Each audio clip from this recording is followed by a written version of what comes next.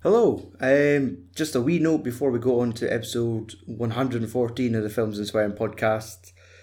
I've got to more or less tell you that it's fucked. Due to us updating our recording software, it triggered this delayed response in the first half hour of the podcast where obviously me and Andy would talk, but what it sounds like now is Andy interrupting me constantly. But out of context, so he's laughing at things I haven't even said yet. Like at one point I'd asked him what was or how many Steven Seagal movies he's seen. And when you listen back to it, before I ask him that question, you hear Andy saying 0. So if you just listen to that out of the blue and you hear him say 0, then a moment's silence, then ask him a question, it just makes it sound like he's all of a sudden like Rain Man and he knows all this shit before I get a chance to say it to him. It didn't happen that way. The podcast altogether came into about maybe 90 minutes. And when we finished, went to the recording software, stopped that came up saying we recorded for, say, around 150 minutes. So I'm not sure where all that time came from. Playing it back, it turns out there's these weird audio screeches, like basically between every syllable we say in the later half of the podcast. Like, it is 56k modem dialing up static white noise interrupting every fucking shit joke we make. So this is a hard one to listen to. And we've got to the point where it's like, we can't record this again. It's taken us 2 weeks to do this one episode in the first place.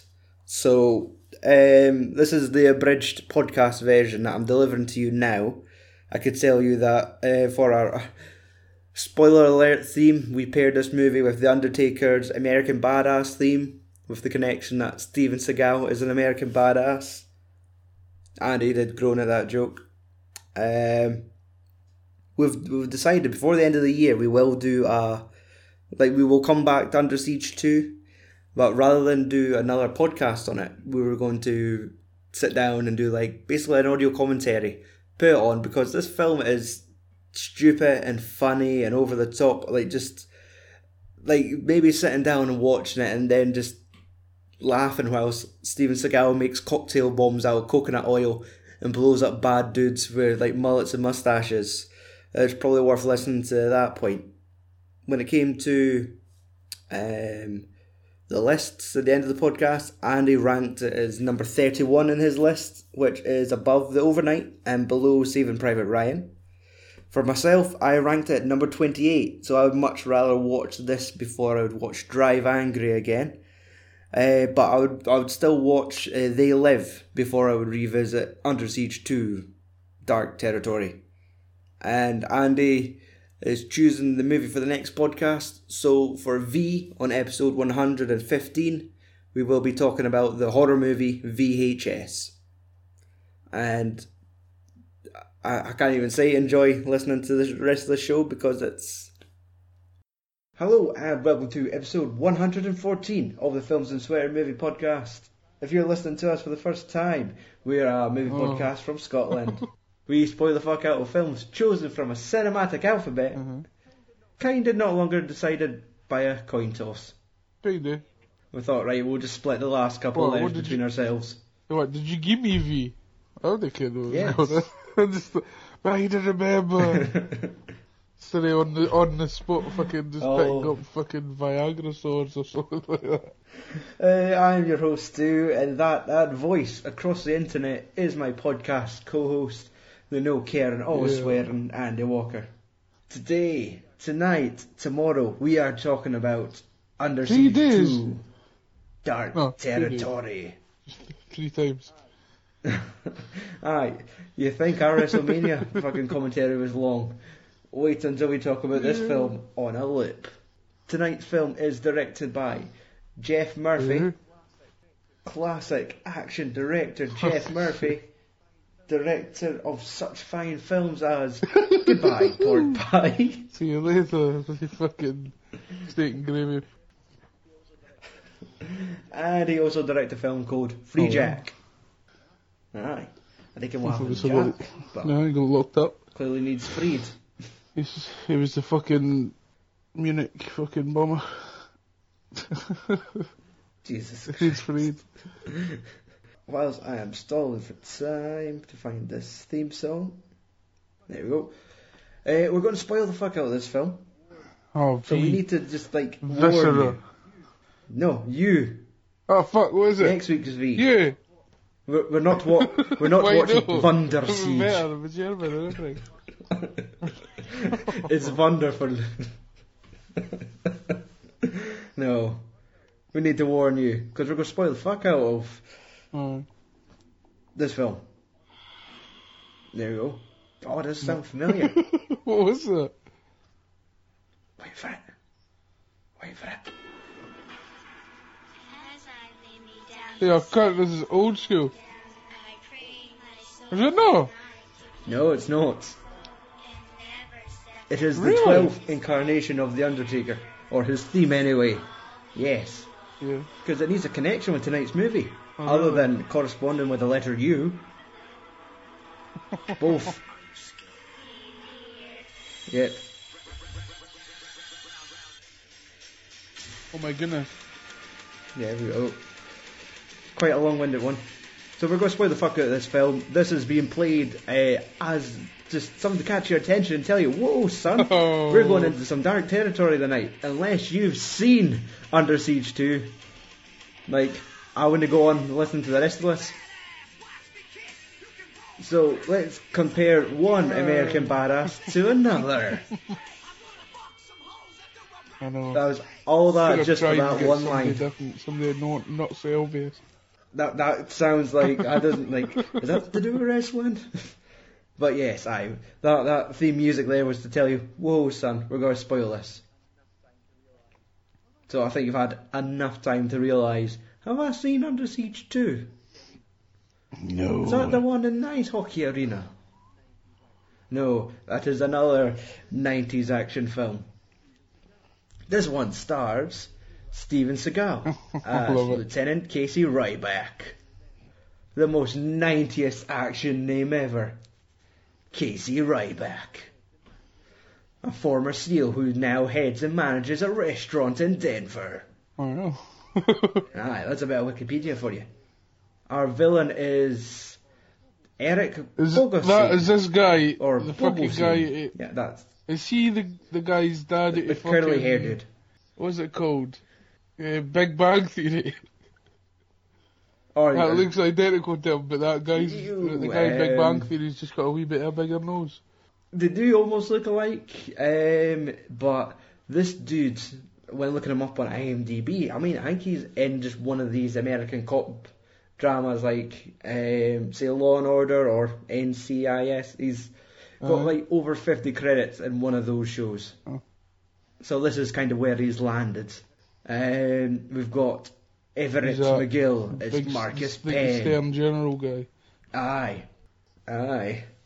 A teenage I'm thinking Catherine what's Heigl. Morris Chestnut him? as the Black Porter. Is he credited as Black Porter? No. Bobby Zacks. Aye. And that's pretty much it. Like, other than the dude from... Or Who's the Army fucking General Red, at the start? Red Foreman. Aye, exactly. Red's dad. No, he is Red. The Go and tell me. The bad guy / Uh-oh. good guy / bad guy again. That fucking Breaking Bad. Oh yeah, Jonathan Banks shows up as there's been a shooting. He's like, where? Here. Pow. Like, yep, he just seems to play himself in all these roles. He always seems to be like the guy that double-crossed somebody. Well, not double-crossed somebody. Shoots innocent people, I should say. All he wanted to do was take his granddaughter to the zoo. Walter White never let him. Oh, So the feels are still too real. get it? Andrew, tell me the plot to This guy, Under Siege 2, Dark the Territory. fucking, the world of chef and goes for a wee trip on a train for some reason. No, it wasn't it. It was because his brother died in a plane? Say plane! A plane crash, and they had to go and see his fucking niece, Right. and shit happens on a train. I'll just leave it at that. Things are never simple for Casey Ryback. No. You can't just take a peaceful train All he ride wanted with to do was his teach his chefs how teenage to make niece who butter. doesn't like him. Exactly. Which, to me now, seems to be the biggest plot hole of this film. Oh no! We never got to see what happens after the 15 minutes in the microwave. I was convinced as a child there was a fight scene that took place in a kitchen and whilst he was cooking, and like the microwave pinged halfway through the fight. Weirdo. They tell me you're getting the Mandela effect too. So I reckon if there was maybe like a Hot Shot style fight scene where they just turn the piss out of it, where like chef and deadly weapon, and the guy was just like arranging a fucking Christmas dinner and Something fighting so fucking Russians stereotypical. at Why the is that same he was time. Russian? They're probably the best to fight in 90s action films. Oh. So this film opens up with a space satellite test sequence where we got to see some fucking massive WMDs. They were some fucking bolted on tits. They were like, Jesus Christ. Part of the budget went for And those. that boy, he was not afraid to prove to show that he was the boobs. fucking biggest pervert ever. I know, it's like they couldn't afford, what's his name? Bobcat Goldthwait. Like, they got him there, Right. shaved off his hair and his personality, and just left the glasses. I only remember, like, two things about that boy. He's really sarcastic when it comes to space. And he likes to say the word Kappa. Oh God, no! We're these Kappa traders. At the end of the film. So that's it. 0. Fucking Steven. That was the what's first your Steven history with Seagal film I've seen all the films? way through. Jesus Christ, so there's always been kind of... I think I watched most of his 90s ones. Mm-hmm. Like, that would have been in the rotation of watching any Jean-Claude Van Damme film. Any Steven Seagal film.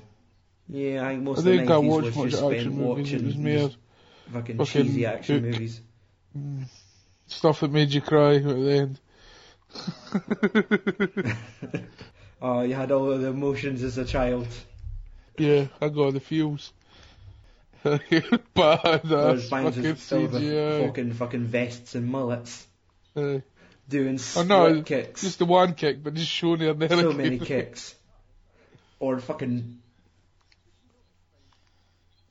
Oh, exactly. Did you notice, like, I think if it's just the fact that they were filming this on a set that was supposedly like a train carriage, but I felt like they always shone like a soft light on Steven Seagal's face.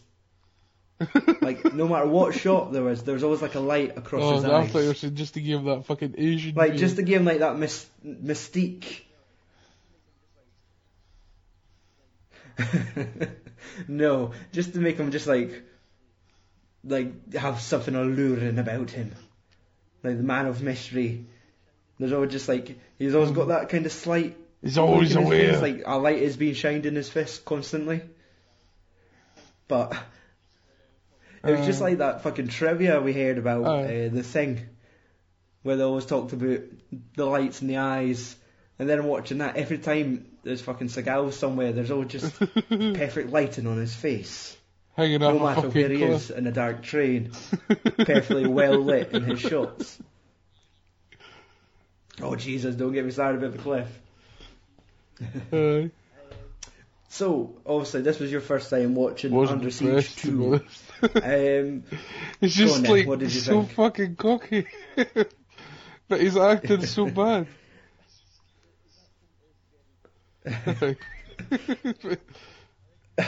His acting is very basic, and I think he's managed to get through his career anyway of just being very basic, giving minimum effort, and just allowing on his skills, his action. I was going to say his charisma, because it was oozing.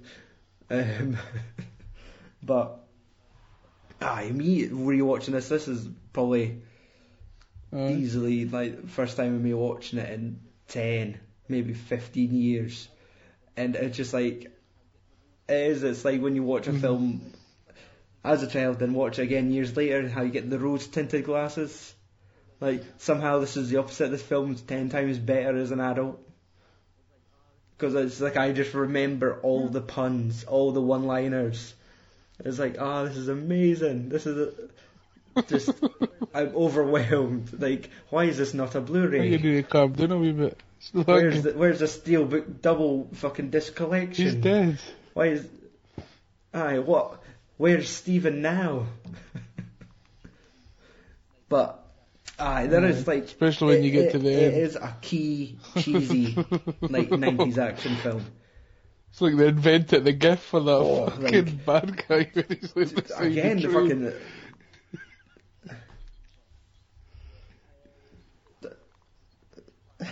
good order. But, shit. Let's get back on track. Yes. So he's a retired United States Navy / he's a chef in the Mile High Cafe. So his brother dies. That's where they're going. And he's having to take his niece to the burial site. That's like I look up he's again. It's like suit, credits. like officer and gentleman. He's like in a graveyard. I'm not going to carry my niece about. You don't come out to get your other fucking marijuana. I killed all day. There's nothing else to do. I think I'm wearing, like, obviously all that shit, like, okay, let's tell fuck how what happens. The fucking train goes off the bridge at the end. I reckon Howie still managed to save his luggage with a change of clothes. He should have been standing there in a burnt out suit with fucking bullet wounds but no, he found a pristine white suit with medals on it. So I reckon if she had a carry bag on her the whole time while she was fucking juggling fucking hand grenades but this is one of these films like, you don't need to think, just sit back, watch him be a complete prick to these bad guys. Like, shut up before I choke if you were trying to confront like Stephen with these questions, I'd imagine him just going shh. He's like, where did they come to? Or give you a fucking mean double karate chop. Okay. I know, I never thought you used 2 hands instead of one. That's, even though it should just be twice as lethal, it's about 10 times more lethal. Like, what you did to me here? That boy decided to kind of what hit him. Did you just use 2 horns? I could maybe block one, but the second one just fucking unblockable. How can I defend myself? There's enough for him to get the better of me and start my the other one hit me right in the wrist. The shock came flinging 2 hands at me at once. It wasn't the pain of the hit.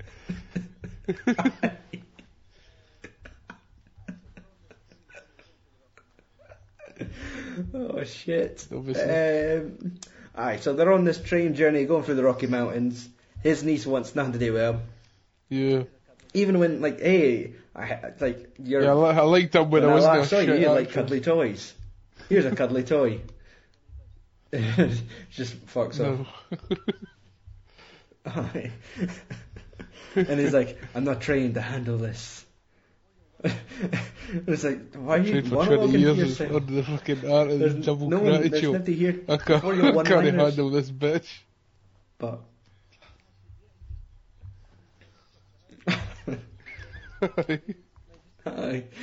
that should be it. Just a wee double chop to her, and that's her asleep for the journey. Maybe might just take it to 50% strength. You don't want to just like get there and you're having to bury your niece as well. Like the fucking the tagline "Dead Tired" has been taken already.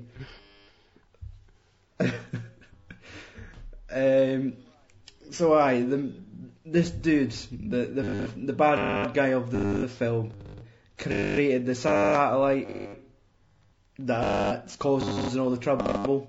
Mm-hmm. This military grade, it was Grazer 1. And, like, the coup. I just made me think a coup just got to be grazing. Exactly. But, you know, it's the footage they use of it, it's maybe the same 5-second clip every 10 times they use it. Yeah. Like the same, like Warming space up. mystique music, like almost like a John Williams score as it wakes up and it's protruding blue. Erection. Fucking eye drops out the bottom of it, glows red, and just that happens. I'll But, shoot, just like- I'll shoot air at you and then you'll explode. Earthquake in midair. You can't beat it. I think that's what the general said. Was it not like, that's the damnedest thing? But aye, if it was a Scottish remake, you can't beat it. You can't beat that shit, mate. Just can't do it. So they were all under the impression that the dude that made it killed himself. Aye. Just so he could show up on a train later with a CD that could contain either bomb codes or 60 minutes of like fucking Dirtiest fucking leather bondage porn. aye 60 minutes worth. Or Either or.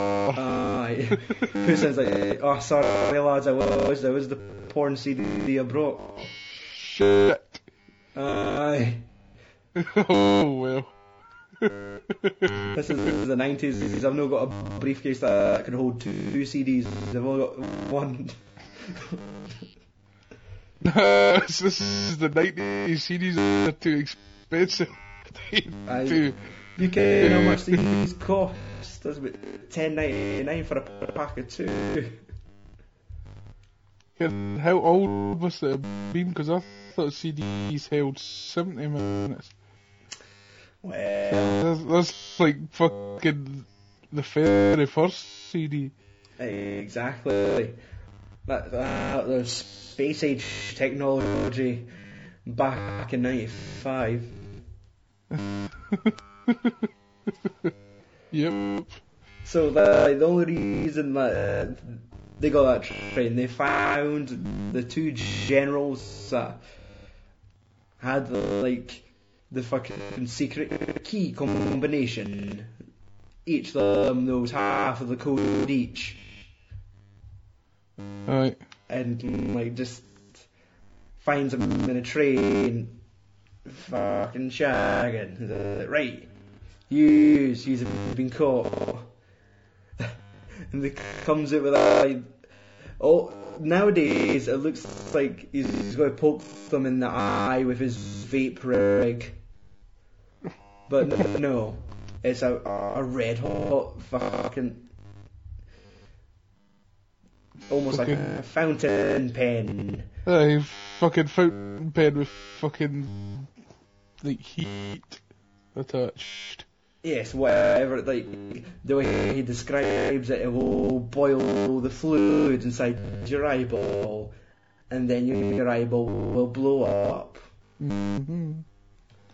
And I was convinced that the male general, I'm crying no more generals, was the fucking dude from, like, Buffy, Angel, David Boreanaz, or whatever his name is. He's in Bones nowadays. Aye. Who the It fuck? looked like him, but You'd it's not. never fucking 12 then. No, Buffy would have been 95. That's probably about the time Buffy would have been Buffy, around. is Buffy not like early 2000s? It could be, but I'm not gonna look. But I just had a thought it might have been him, because it looked like him, but just a slighter version of him. Like, I guess before he he gained weight. That, and it looks like old Scarlett Johansson.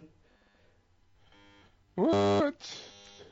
Like, I see people and I just compare them to other people they look like. Fuck's sake. So it's young David's fucking Angel Bones. Aye. David Borealis. Aye, old ass. Fucking Scarlett Johansson for the past. It's like the fucking the gatekeeper and the fucking the key is it off the fucking Ghostbusters. Exactly. And then Are you the gatekeeper?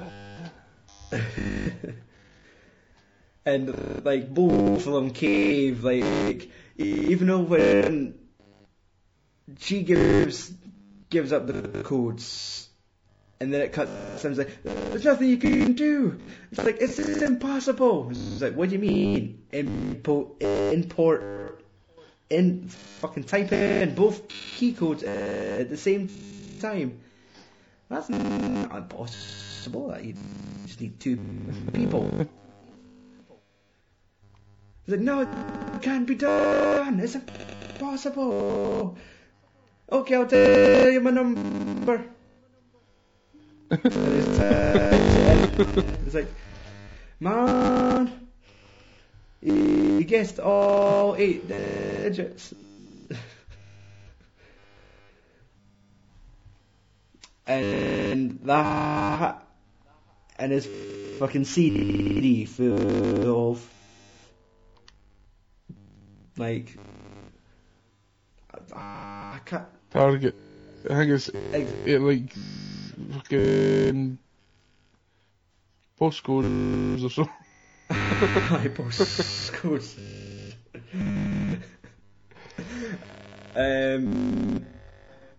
So that's a threat. He could now has the power to blow up anywhere he wants. Anyway.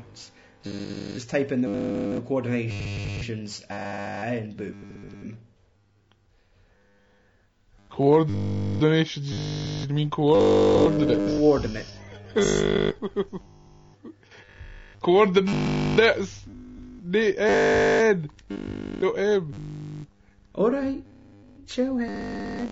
Motherfucker. You're going to get that fucking shit sorted out, like, you're a host. But editing. What, you just go sit and record yourself? Just in the right yes, words exactly. I'm just going to type the word into like Google Translate and just copy the recording. But that doesn't really have anything to do with Under Siege 2. So why? Bad guys take over the train.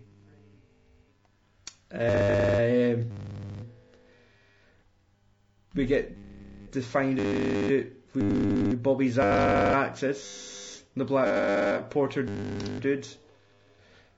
His sidekick who takes him about 30 minutes to rake through some luggage. Okay. Find a hoodie that's too baggy to carry a CD in.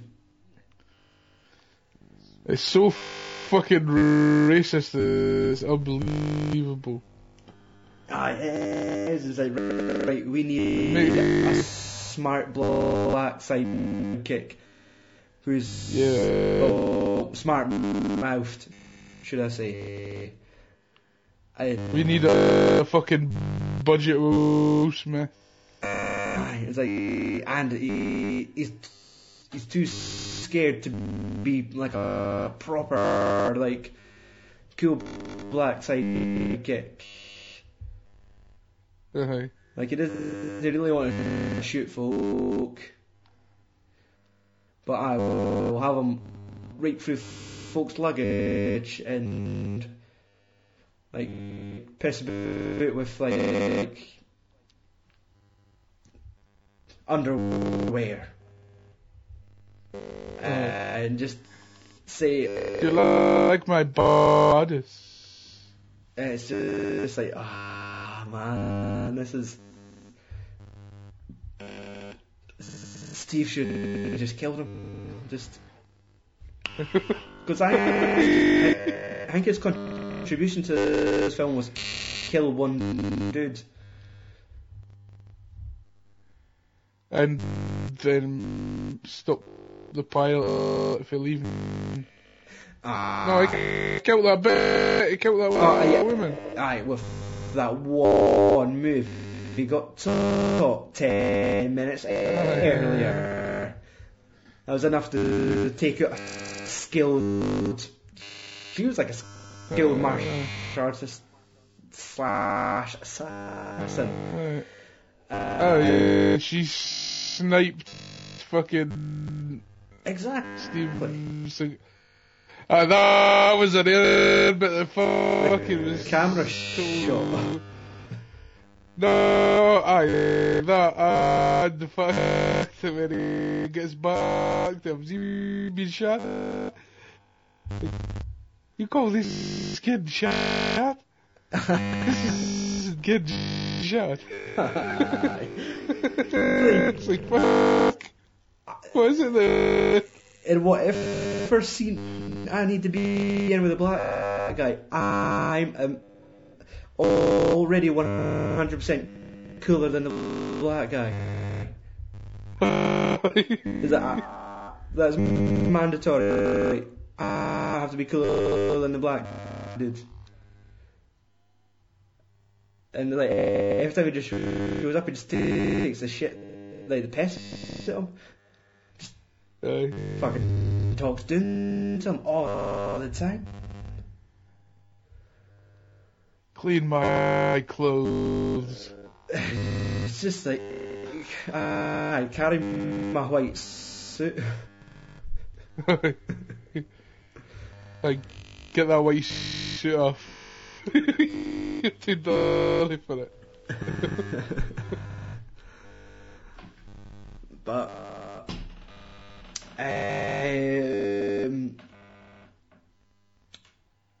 so I'm trying to think, what do the bad guys do first? They take you. Did you notice in amongst the gang of baddies that had the villain from The Mask?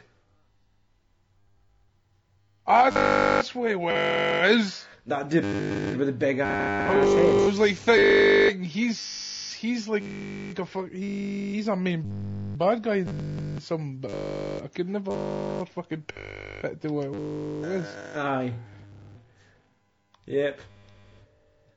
Dude for The Mask. Aye. I didn't go enough to find out what his actual name was, but No.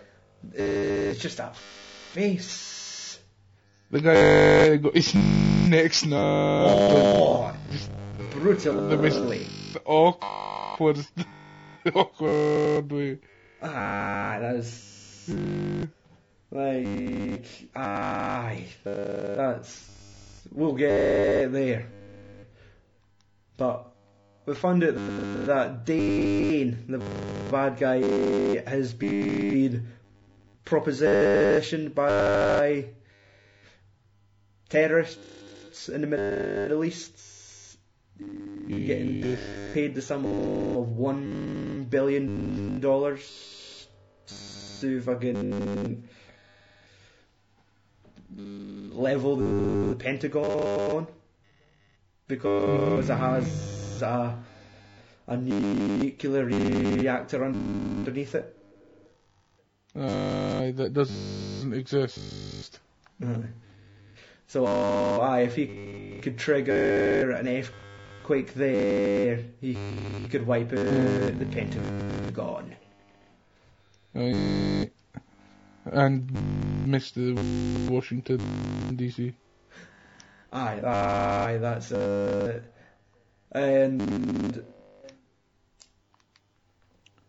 But he has like a couple trial runs. Like he wipes out that Chinese chemical plants, which is disguised as a zoo. No! Fertilizer plant. I think it's a zoo. It was like, I'd imagine people going around this zoo going, there's the animals. But just a giraffe. Fucking, that's just a WMD dressed like a giraffe. Just been painted with a giraffe. Just scaffolding and paper mache. Look at this fucking elephant as a tank. So.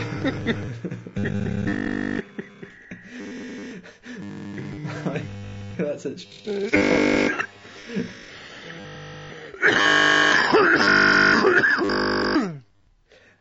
But there's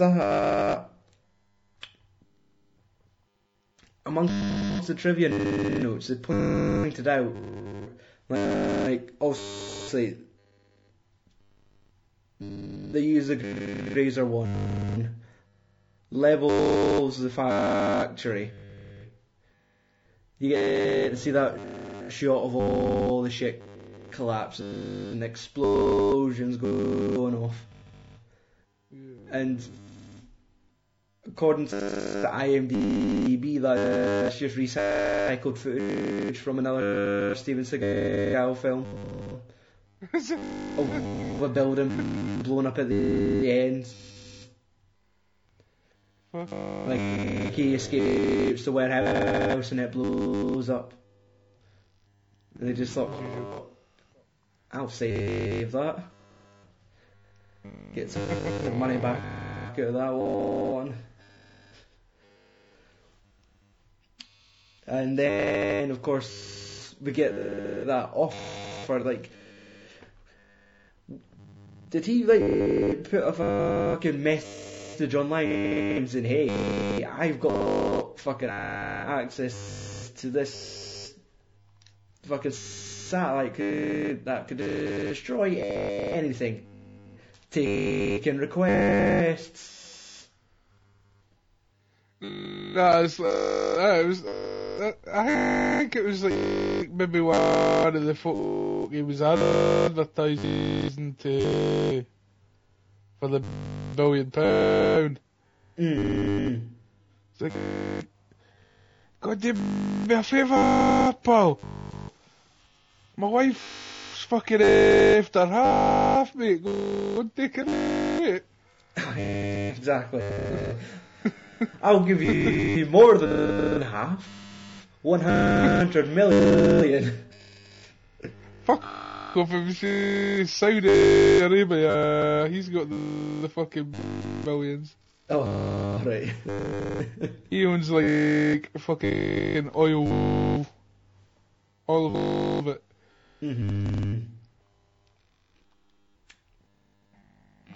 But so I like just does that earthquake in mid-air, wipes out the plane, Right. and they find out that when it comes to the government trying to track him down, like you get to see that fucking shot of all the different decoy satellites and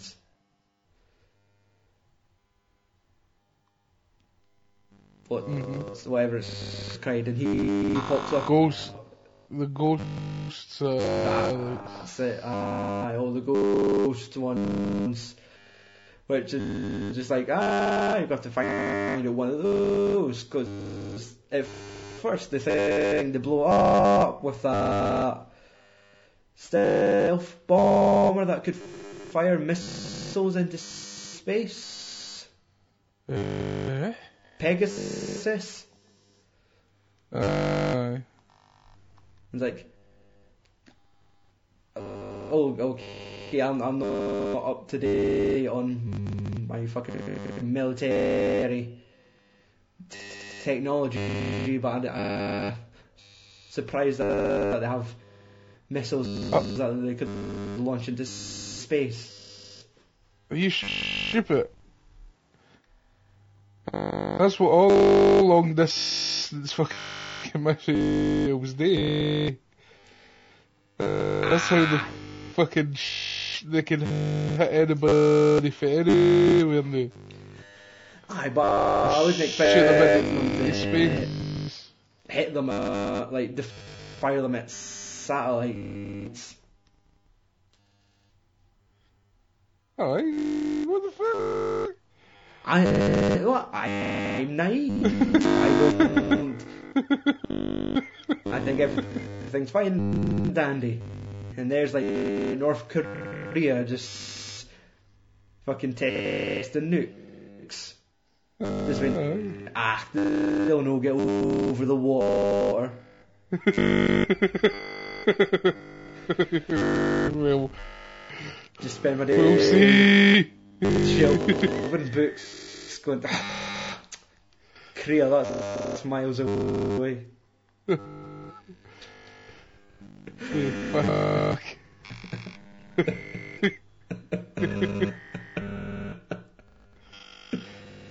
They've blown their cell up. Fuck here.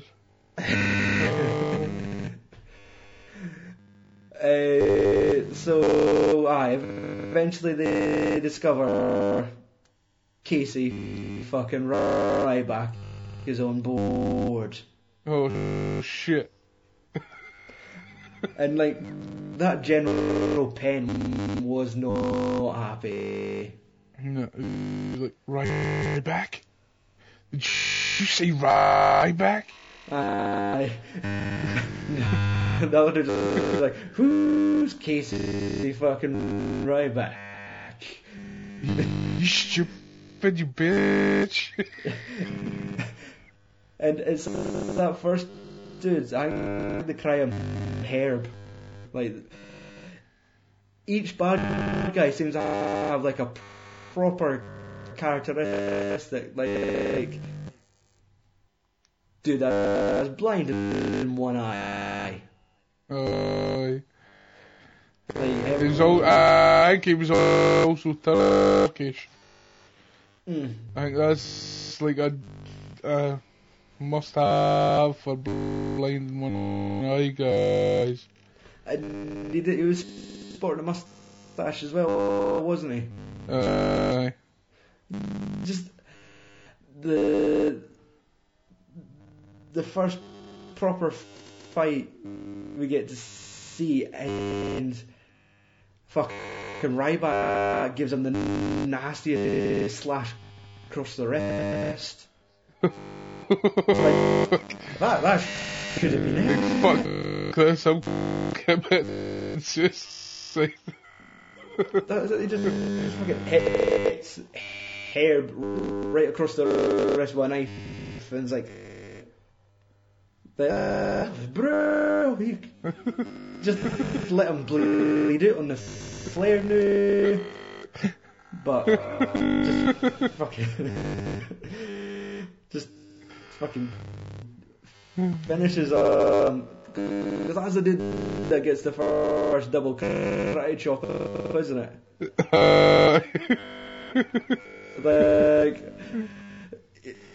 alright, he's rendered defenseless, he's sort of his wrist, clinging for dear life. Double karate chop up to the face. Then he does commit suicide. Like, this guy does moves that no one else can ever imagine. I'm not fucking this. He's a descendant for Jesus. The next fucking half hour consists of Casey trying to send a fax on this giant fucking giant Macintosh. Exactly. And even an Apple yet. It's the fact that he has to wait like 30 seconds to redial. Like that, like, just, is there not a button you just press? You do, like, I'll just wait. Like, that's his only way of letting the people know, like, I'll fax my work and let them know. He's written like a short story, even got his little pen out to sign it just to make sure, like, to confirm it is him that's sending this fax. I just like how back in the day it's like so easy to get a fucking phone connection. You just any random phone off the fucking hook. So this is the matter that it was a payphone. Mm-hmm. It's like as long as the handset's not that it'll go through. You need to put money in. But that it was just, that's it. You didn't argue. It's the fucking right back. Yeah. There's a cable at the wall. You work for me now. It's like, hi, fair enough. Of course. The double chop. Just that's how I got through the wall to get the cable.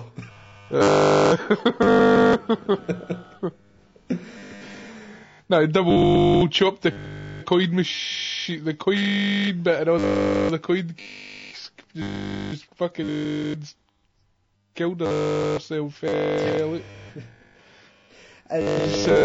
put 10 pence. Like, I have a feeling that Ryback might be some sort of, like, terrorist. In his part-time, like, when it comes to, I'm going to make a cocktail bomb. And it's just him and fucking, it was a Bobby. And it's just like, right, he's sitting mixing a drink. It looked like you put ice cream in a cup with a bit of some broken glass. It was like coconut shit. For some reason, there was a tub of coconut oil in the bar. Like, you got an ice cream scoop, got a wee dollop of that. Looked like some tequila, and a broken glass with the worst sound effects used. Like, it was a tumbler wrapped in a cloth, hit with the heel of a gun. And when he hit with his gun, it sounded like a window was being smashed.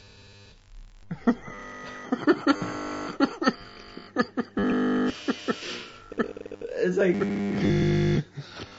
well, it's the hard. The fucking shock waves smashed the windows of the train car.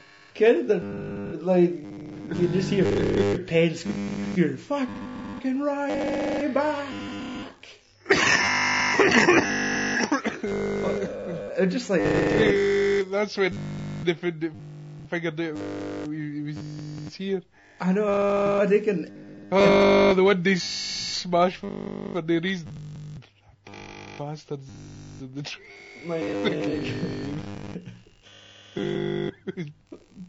Back in the fucking day, they just have one like archive sound effect for breaking glass. That will have to do.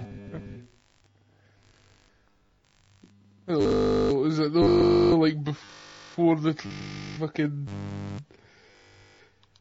like decent internet was there? Oh, this is the high 95. This is before you could properly like Sputnik and all that shit was still just happening around them. This brave new world they're stepping into. Sputnik? Aye. Motherfucker. Is that not the satellite? Yes. I'm just relying on fucking what Stinky Pete tells me in Toy Story 2.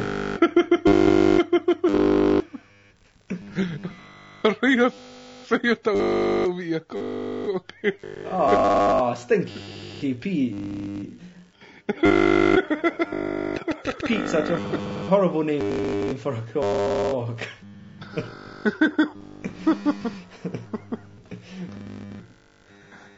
Oh, Peter! No. Peter Piper picked the pickle peppers. Hi, didn't he sit and fucking have a banter with your cock?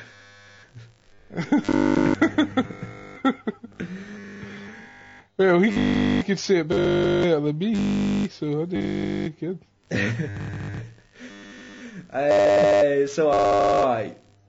He makes a cocktail bomb. I think where he gets the cables from and the lighter fluid, but like, it gets all that together, takes a fucking pager, and it's just when he says, "I'm gonna go beep someone." Just runs upstairs.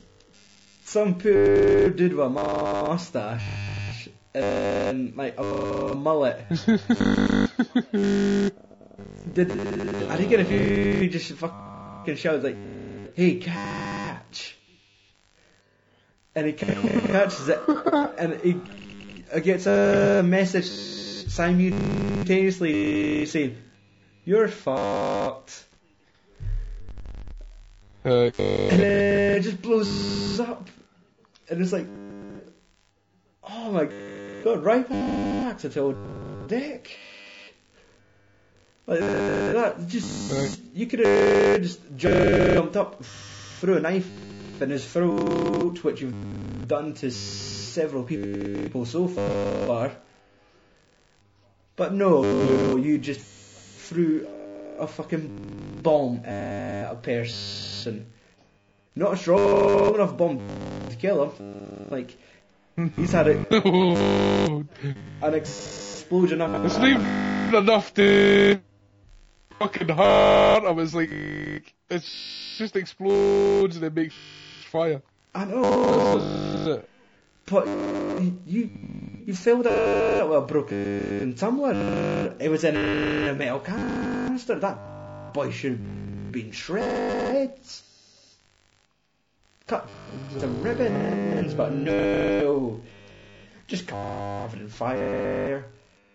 It's like that other poor cunt that got shot with the flare gun.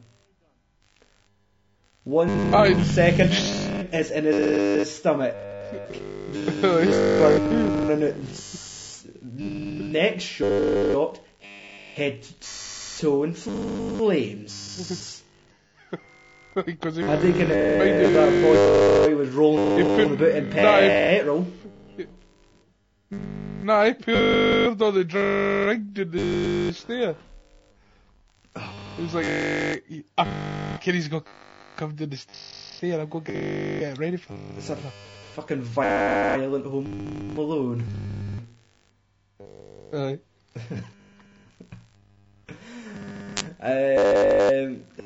But I get to play fucking Peanuts. That beasted moment where it just fucking wrecks a boy's horns.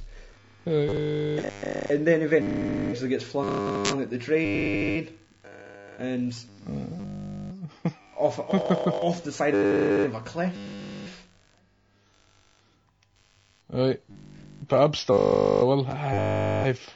Like, it's the fact that when he's hanging off the side of a cliff, he still manages to kill at least 3 people. And he's still fucking bastard cocky about it. I know, like, you think he'd be panicking because he's hanging, like, right enough. He falls a fair bit, grabs onto something. Oh, did he whiff? Like, the dude that goes in with him, not so lucky. No, But it's a couple of elbows to the fucking chin. Aye. And he's fucked. Do you want to know some fucked up trivia about this part? Like somebody died real? No.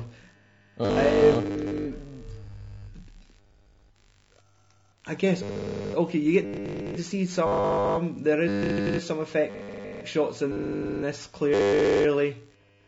Like those shots when they look down, I'd imagine it's some sort of green screen background of him somewhere else.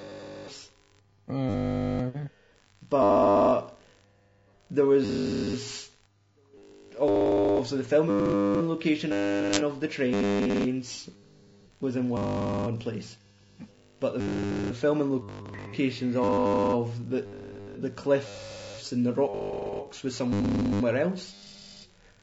Yeah. But the scenery never matched. Let's say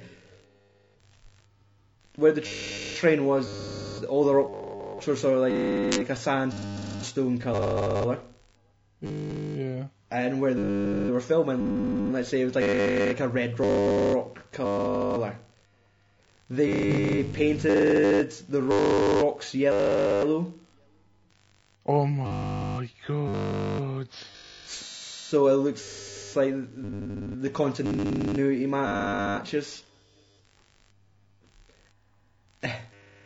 And like they went to some fucking let's just say a nature reserve and just painted the red rocks yellow, and like the fucking like society in general was going ape shit at them. No wonder.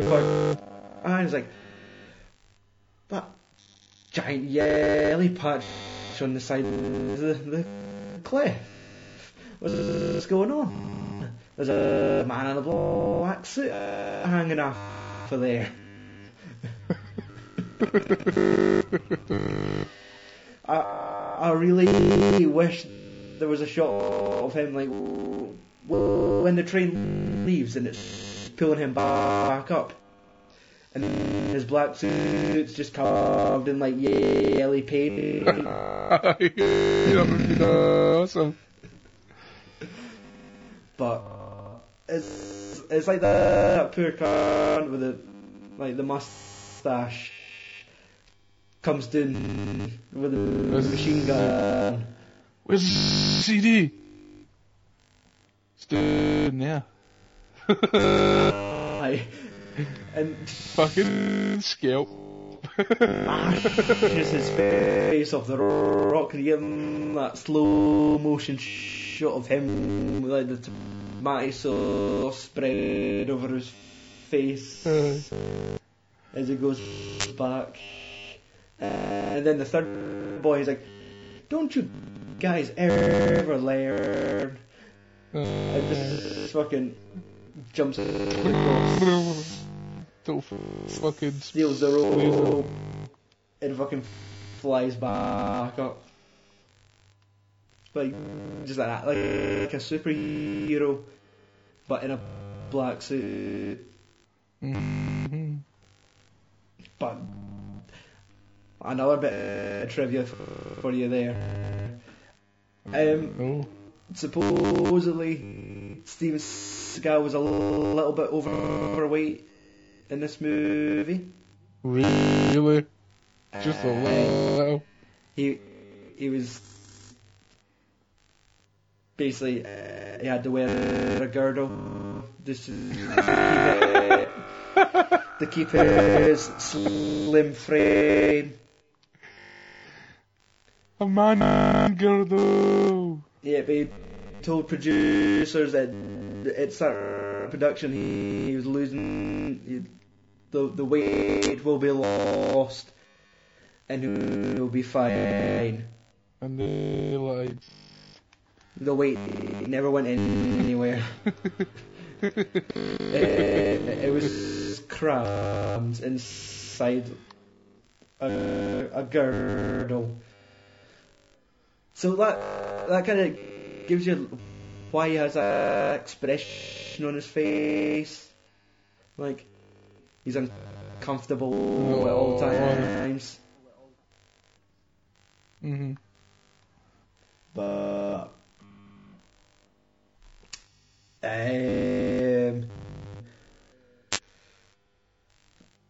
so you get this like fucking Bobby starts getting chased about outside as well. He does his react. The mind right back, showing him how to use a gun. Mm-hmm. And it's just like, no man, I'm not got the CD. The only thing I got in my pocket is your ass. Your ass. It's like that does so like he probably like him himself would have maybe had a better one-liner, but no, Steven Seagal could only have the best one-lines. You're the black guy, you get the stupid one-line. You get Your the ass. black guy line. Aye. Your ass is in my pocket. That doesn't make any sense. Exactly. You're not supposed to be better than me. Mm-hmm.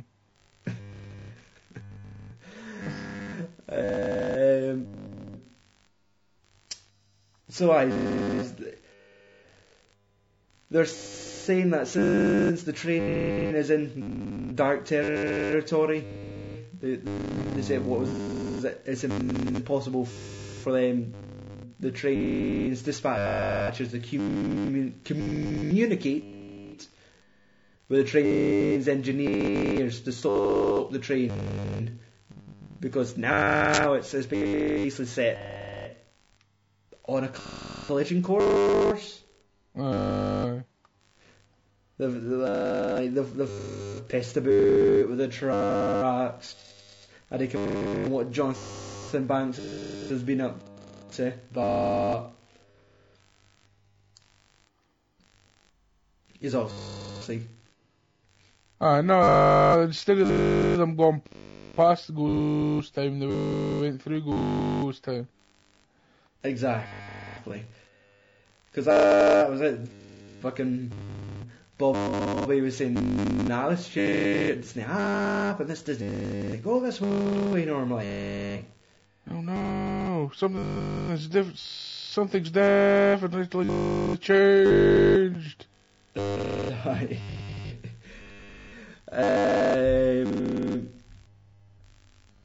So you get to the point where Penn discovers that Ryback's niece is on board. That's where we get the fucking the pepper spray moment. Mm-hmm. And then she gets the fucking nail in his puss. He's like loving it. He just has that face where like he's dying, but he probably also has like an erection that could fucking ship marble. It just has like that He's got look in his face. It just takes him back to a better time.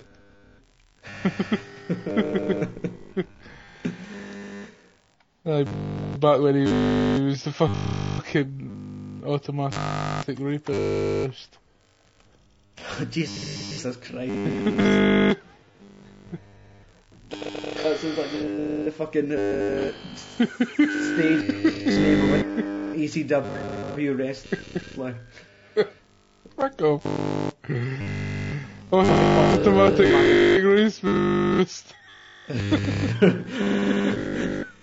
Now you're mixing rapist and racist together.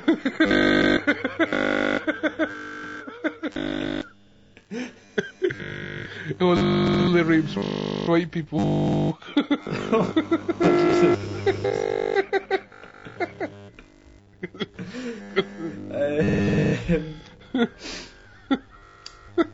So, like, eventually, it feels like before 10 minutes before the film finishes, that chef finally picks up the facts. Finally. Aye. And, like, they phone the fucking admiral, and they're all fully aware of who Casey Ryback is. Of course they are. He's got like two fucking medals. That's it. Ryback's on board. Shit, we could all go home, son. Oh, Jesus, after. Turn off the monitors. You could finish early. Ryback's on board. Oh, it's fine. Oh, but what about the dramatic countdown timer? Saturday morning, I want to get just set it to fucking 0.01 because that's when it's gonna fucking get fixed.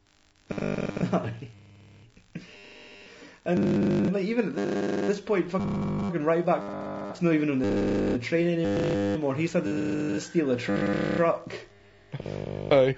And it was like when he lifted the bonnet to the truck, the wires were already exposed. Yeah. And he just sparked them once, and the truck was ready. It's like, wait a minute, I'm pretty sure there's a few more steps to that. Like that's like that truck was ready for you. And like manages to catch up with the train. Fucking does a fucking shoots a hazard, drives off the cliff. Jumps out the car and lands on the train. Lands and kills the dude from the mask. Like, all in like one fluid motion. That was he that didn't get killed him. I could just reeve them. Like, it was a horrific death. I know. It's no normal snake. Not snake. That was snake nut. It was like, fuck it, I will kill somebody with a camel clutch. I'm not even going to lift their arms, I'm just going to grab them by the neck and pull their head back. And, like, that was it. The dude for the mask properly went for the Razzie, just like... He just had to feel like, fuck it, I'll feel like Andy, who's not had a shit for a week face. Let's do that. Fuck you.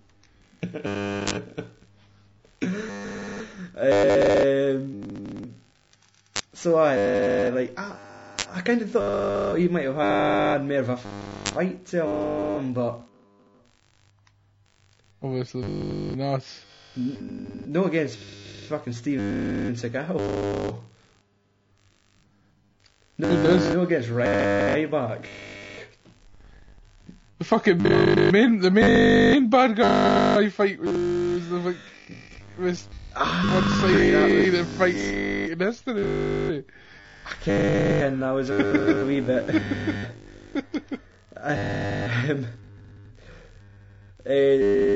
Dane uses his computer skills to locate stealth bombers and wipe them out quick enough.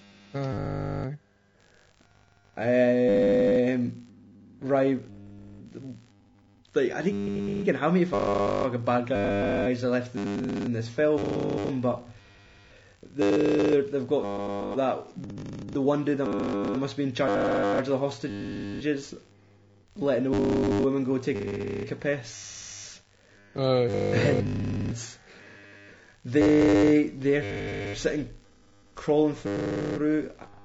I think if it's like fucking Metal Gear Solid, where you could go anywhere in a building if you're in a fucking air shaft. Just pops it into the ladies' toilets, and like the fucking that sound clip. I remember that from my childhood. I broke my eyebrow, and it's enough for a man to look at cleavage. And I can't mind what he fucking did to him, if he just snapped his neck in one quick motion or chopped him. But it was, or did he shoot him? It was just that fucking quick. No. Like, that boy got taken care of. Like, I think it was like a quick neck snap, and she was left traumatized. Like, as they were walking away, she's standing in the corner, like her hands, her face in her hands. It's like oh my god. Because she just witnessed fucking the birth of fucking Jesus. I just got sexually assaulted by Ryback as a kid. Snap my bra in one twist. And snap that man's neck with another twist. One hand was my boobs, the other hand was his neck. He just double fucking the double fucking karate chop. I know, like in Assassin's Creed, that was a dual assassination.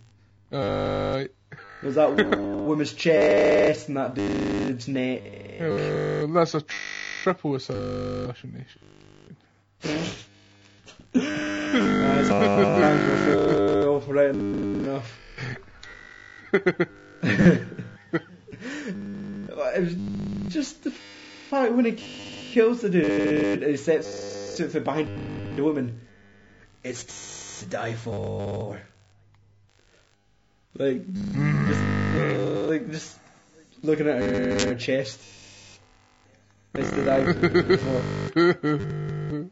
No, Bob, you stay in the air shaft and stay there, you get to see white women's breasts.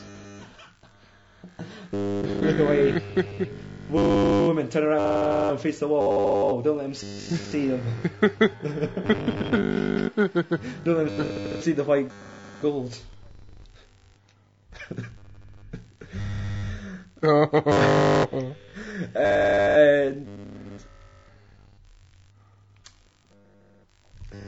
And it gets to the point even like General Penn's crew are turning against him. Like that one dude that looks like a UFC fighter, but he isn't. He looked like fucking like a very young Randy Couture. Exactly. Before he ended up in the Expendables. But it was just like, nah, I don't fucking trust you, Chief. You're probably going to get your ass whipped by Ryback. I think we need to fucking do a run on, mate. Fucking what? Cuts his throat open like an envelope, just with ease. No, it doesn't cut the water. We fucking insert knife here. Just sheep. Like when you put in sheath. That's it. Yeah. I can't talk. I know we're 100 episodes into a podcast, but that's it. He just puts his knife away in that boy's throat. Aye. And we'll keep this for a minute. I'm just going to hold on to that for a minute. And the dude's like, there's no quiet deaths in this film. Everyone properly goes for it.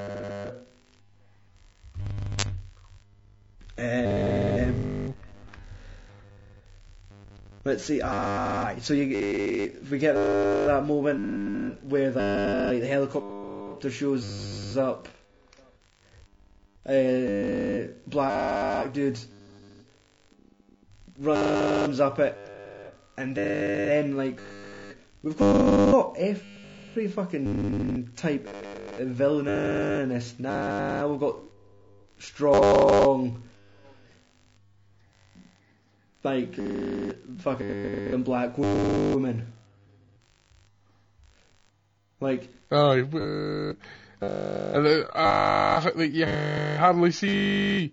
Exactly. Like, apart from she shows it not once. Where does she? Snipes thing way. Aye. Leaves it. Goes back to her fucking cage. Aye. She comes out where a vaping rig to burn those folk in the eyes. Aye. Well, tries to. But just the fact that the Black Porter kills essentially Warcry, the Black Widow, in a one twist of the wrists. was it? She couldn't. She throughout all her training, she never could expect to get flipped. No. Right enough, they're on a helicopter. But then it was like the dude, I reckon why, but it was like fucking John Bradshaw Layfield's driving a helicopter, flying helicopter. I thought he was like fucking another fucking reincarnation in the fucking too. It's like he's just got twins, and the both of them are actors in this one. The budget's that low. He's fucking flying in a helicopter, and he just got a bandage over his neck with a red patch. He said, "No, it's alright, I survived. They've let me fly in a helicopter." My throat just really hurts. But then he lands a fucking helicopter at the end. Double crotch choke. It's just the point I kind of wish the black kid did get thrown off the helicopter when he was being super feminine. Or like his cat just like, I'm sassy black woman now. It's like, oh Jesus Christ, I wish you did die. What about like that one dude that shoots the fucking Teddy? Oh. And Ryback sees red, and it's almost like a UFC choke, where he gets him in a headlock, like tucks his arms and holds back both of his arms, and you just see him kicking his legs and his fucking sides, just like it's like a 2-year-old having a fucking tantrum. Jesus, fucking proper belts the boy. Like, and then again, and he's supposed to be like the only fucking action hero that actually knew any sort of martial arts. Exactly. This I can handle. But no, it was just like, fuck it, I'll just button bash this boy.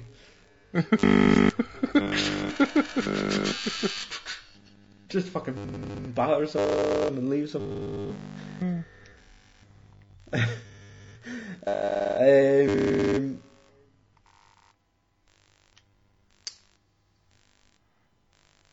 I like, they find out that like the whole shit is that, right, you can't like when Dane said you can't fucking destroy my computer, like this, that, next, there's no way to stop it. What if I shoot your computer? No, what about if I shoot the phone? It's got your connection to the internet. Aye. It's like, no, damn the 90s. Nokia's what I was told by Nokia that this was bulletproof. Aye. It's a brick, for fuck's sake.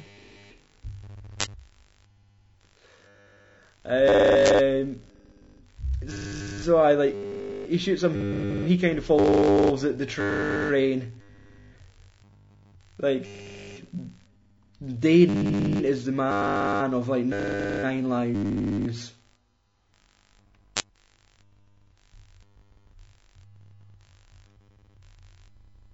Who? The bad guy. Curly. Oh, right, aye. But I actually, saying that, we've jumped, haven't we? We went past the Casey and General Penn fight scene. Yes, we have. We need to talk about this one at length. Fight scene, you mean fucking... One side squash match. I'm gonna make you look like a fucking fool. Alright, so supposedly there is that action sequence had been edited. Oh, you sure? Like, He does the same fucking wee double hand fucking twist in front of his I know it's face that. about 60 times. It was that moment I think I traumatized my 2-year-old son. Like, I think he was a wee bit like, of course, like, fucking General Penn, his face is soaked in blood. Yes. And I think he'd seen that and he got a wee bit spooked. But when I went to rewind it back to show Margaret the fact that they used the same clip twice of him doing the Fist of Fury hand wave, like, oh, look at the hand, look at the hand. Scalps on him. The fact that they did that scene twice, I was pissed myself laughing. Went to rewind it back, and it just went back to the shot of seeing that dude's blood-soaked face again. And that was enough. My son was like tapping it, just like, nah, just. I had to quickly fucking switch it over to like Cars to calm him down. Fuck's sake. It was the fact that the fight starts, they're having a knife fight upstairs. Alright. Rolled downstairs, and he's got like this burn mark across his face. Like, according to IMDb, there's one part where his face gets put on like a grill, a hob, like he gets his face burnt, but they edited that part out, so just all of a sudden he's got half a burnt face for no reason. Carpet burn on the stairs, motherfucker. Some fucking intense friction, or like he just got grazed by one of fucking Ryback's hands. There's like the heat wave for his fucking double karate chop. It's that fucking sharp. Right.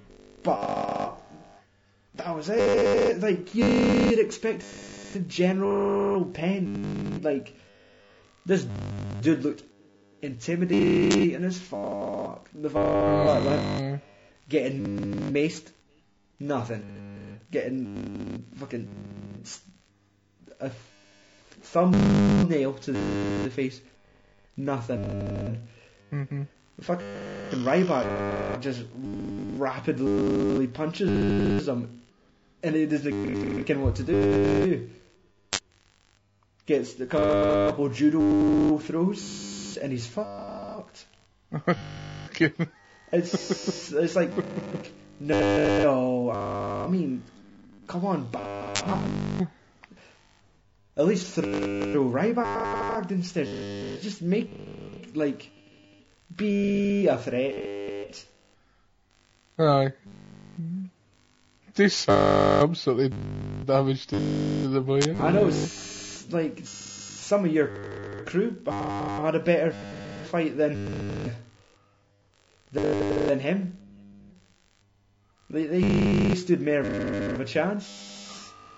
The machine guns at the start that were just spraying bullets, hanging out a window, no looking. That black woman done damage to him. She shot him in the arm. Aye. But nah. Like, he forgot about it at that point. He still managed to fight with, like, after being hit with a sniper rifle in the shoulder. That would have fucking... That could have, like, teared his ear off. Exactly, but he wore black suit, so you would never know. No blood. But just like he, right enough, he kills her, and to the point where it's like nobody beats me in the kitchen. Mm-hmm. And at that moment, I imagine in my head, like, the ping. Yeah,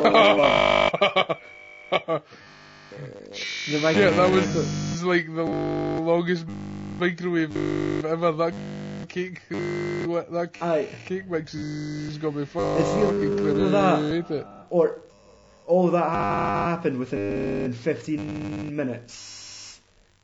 And Ryback is also the Flash.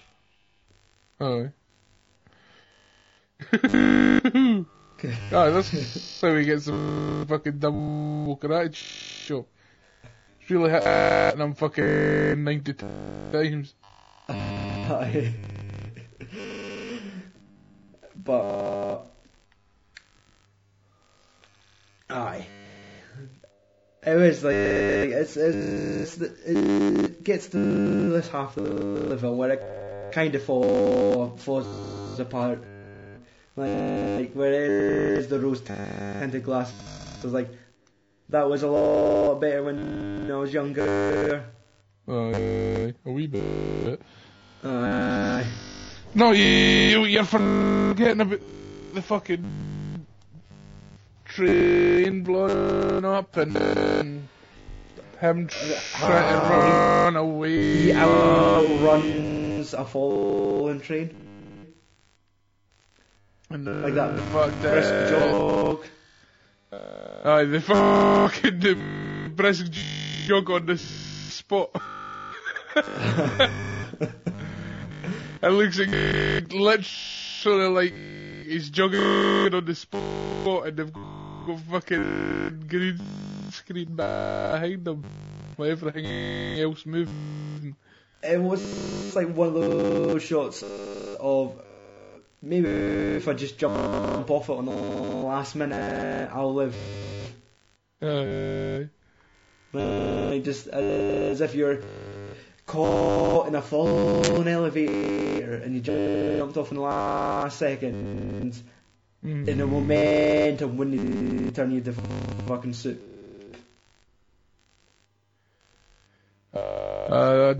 Thinking how that works, I think you have to actually jump upwards the same fucking velocity as the thing that's gone downwards to not take any damage. Aye, so there's no chance. No. Aye. You have to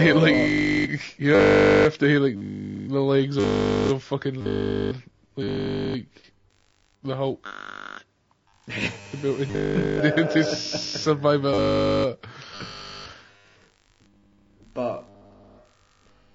I mean, Christ, like, the fact that Dane survives half of that shit. Like, and how he's got that wee fake ass gif. The train's gone off the trails and he's just like a wee computer glitch on the side of the trail. And I don't know how he gets from there to the fucking helicopter.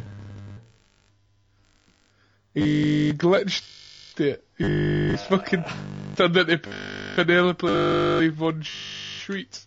Oh no!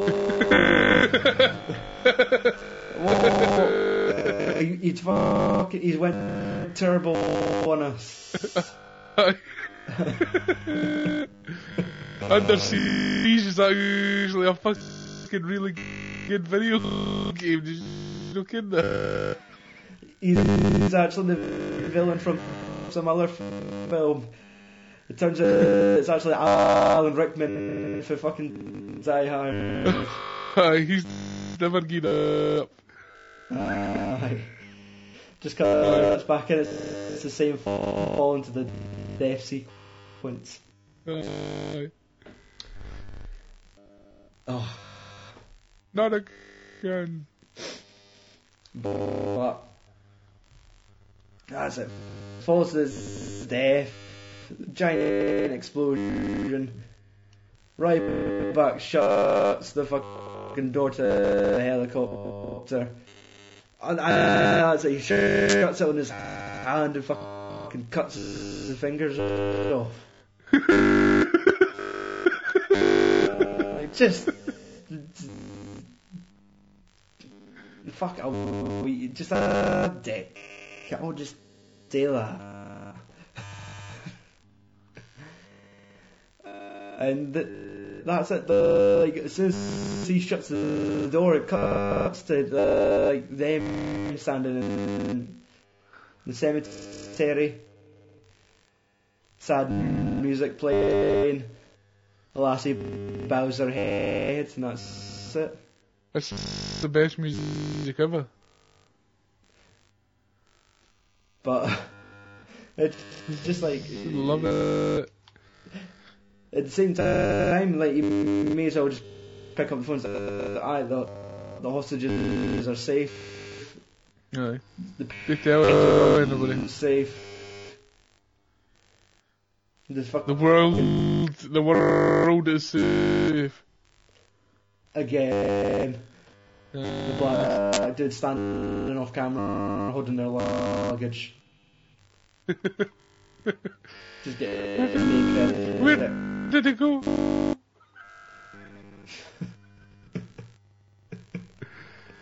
Did he get fired?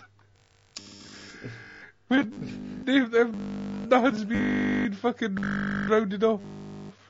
I know, it's like, we were under the assumption that you rummaged through the fucking passenger's luggage, so we just decided just to, I don't know, didn't bother coming to work on Monday. You're getting sick. So what do you mean? We saved Washington? Like, no. Ryback saved Washington. You went through folks' luggage. You murdered 3 people. You've got to jail. Aye. We've seen footage of you shooting that man in that park. He didn't have a gun. We edited the software.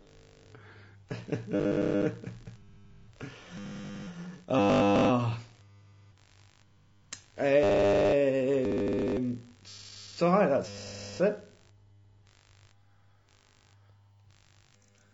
I wonder why they never made a third one. Aye. Because I think he's feared the fly. Samuel Jackson done it.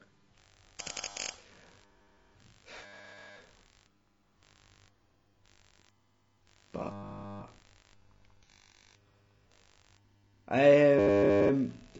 you wanna know what the best piece of trivia for this was? What? Now, right off, I've no seen the first Under Siege since like it kind of came on to Sky Movies back in the early 90s. Yeah. But the main bad guy to that film was Gary Busey. Mm-hmm. And that film finished with Ryback blowing up Gary Busey. So that he blows up, no chance of coming back, obviously. Blowing up, you're dead.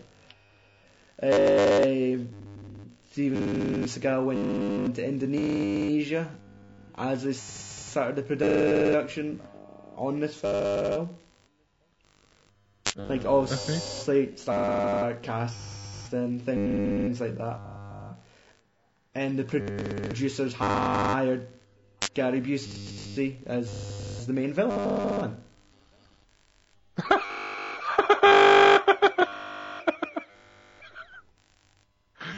It's like you didn't watch the first Indian now.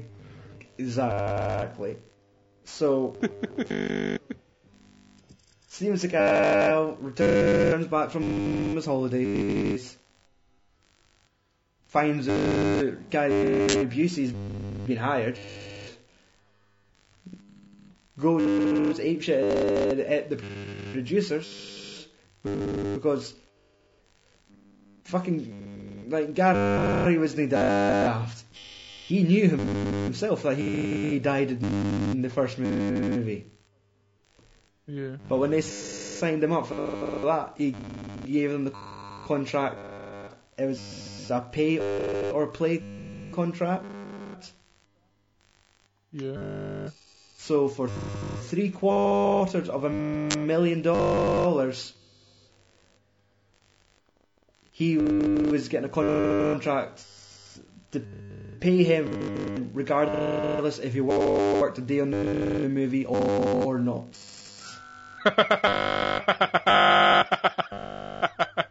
Those dumb bastards. And of course, executive producer of Under Siege 2 is Steven Seagal. So probably $750,000 went out of Seagal's pocket, given to Gary Busey for not even one day's work. Never on set, never just by pure fucking error of the idiot producers. Yeah. I.e. him. Seagal forgot the Busey was in the first film. He's never taken a holiday since.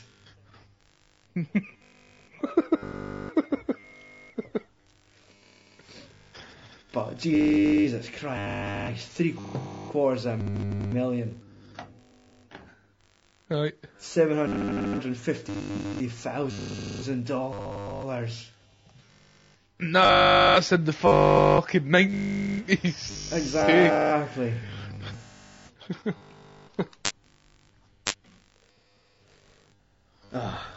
Right. Let's get to some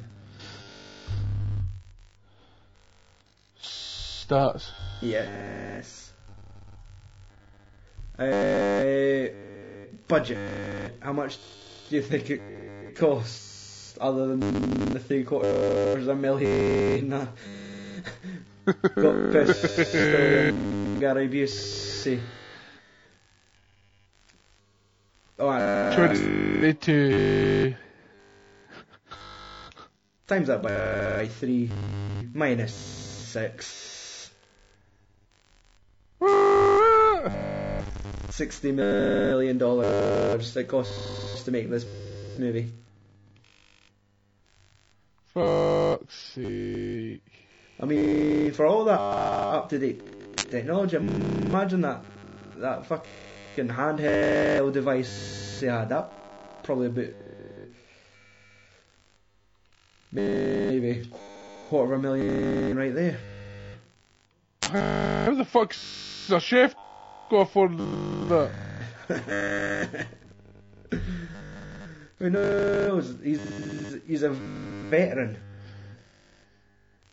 Just gone about fucking tearing fucking handsets off his phone so he could send a text message.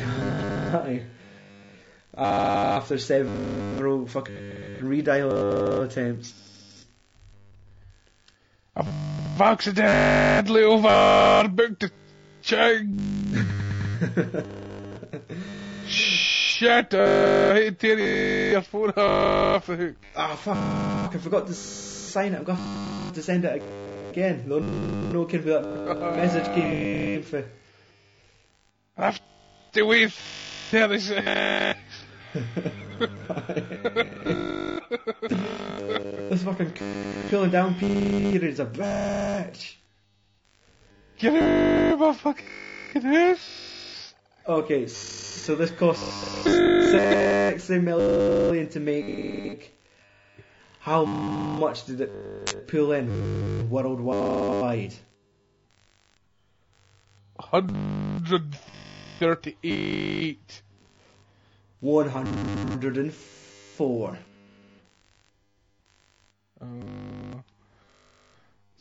Then I thought I was going wild over this. Still making some major fucking bucks. Or domestically, it was a fail. Only 10 and 50 million. 15. 50. Huh. So 10 short of the budget. Yeah. But in the foreign market, 54 million. Sounds good. Obviously, no awards, so internet reaction.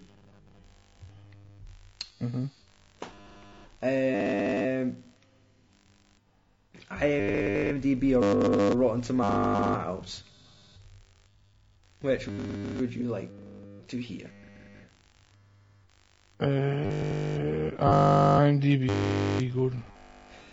5.4 out of 10. Based on 36,000 votes. Yes. Demographic. Who would have loved this movie?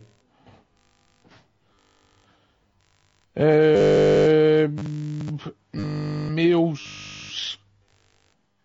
What age? 15. Well, yeah. No, that bad. It was males aged under 18. So that would have got your 15. But Perfectly. I was exactly correct. They rated it 6.1 at most. Is that shite? On average. They surely saw the same copy we did. And That fucking green screen action is so bad. rated lowest was the top 1,000 IMDb voters. Oh, fuck. So the cream of the crop when it comes to folk rating films on IMDb. At best, gave it 5.1. Nice. Amazon 1-star reviews. It received 3 out of 55. I thought you were going to say 300. I mean, 300 folk bought this. Any of the reviews mention double karate chops? I'm afraid not. Let's see. First review by The Tiny Wolf. Oh no. The title, You're What? Raid Shadows has seen better number 2s than this.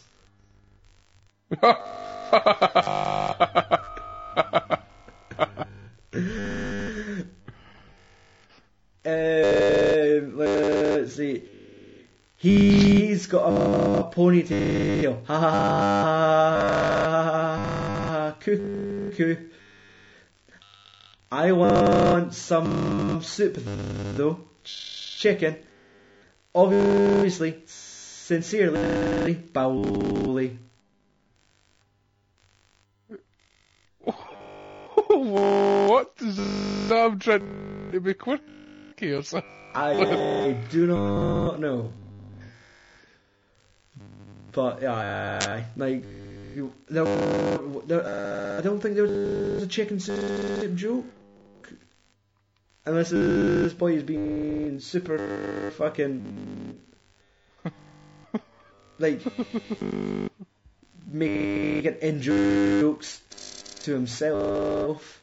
But the fact that the review is by Tiny Wolf and he signs it Bowley, Bowley. Oh.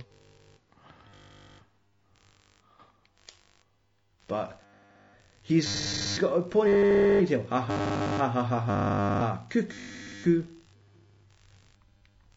Okay. Alright. Next review by Ray Crichton. Cannot comment. I had to return the DVD because it could only be played in a North American type player. We don't buy the EU copy then, do Phil. I meant to say. Let's see. Our final review. Title. Crap. By a customer. Don't bother with this film. It is dross.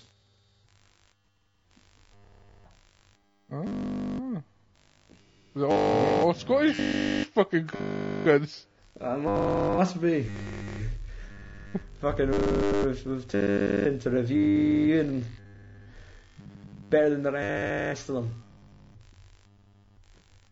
That's what you did in 1998 when you got the internet. You went right into Amazon and reviewed all the fucking action films you can.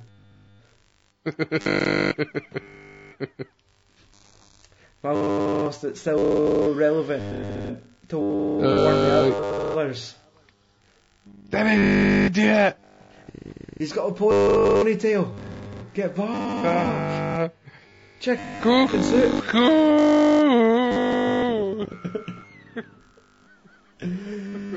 It's now time to add these movies to a list. Oh shit. Andrew, how rewatchable is Under Siege 2? It's pretty. To be honest, it would be an easy rewatch, but it's the fact that do you want to even attempt it? Aye, let's see.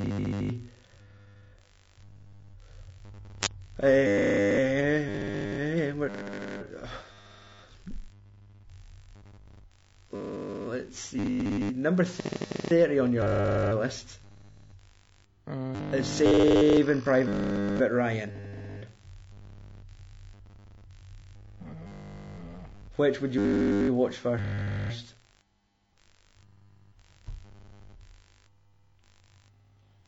I've both of them were on at the same time. Yep.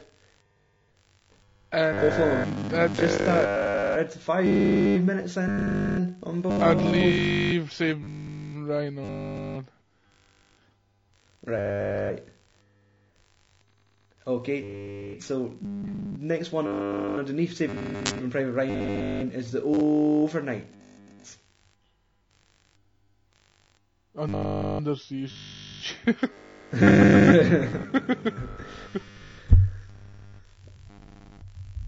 Under Siege 2 goes in at number 31 on your list. Mm-hmm. For me, I would probably put it in at number 28. What? Which is above Drive Angry. Oh yeah, fucker. And Below They Live.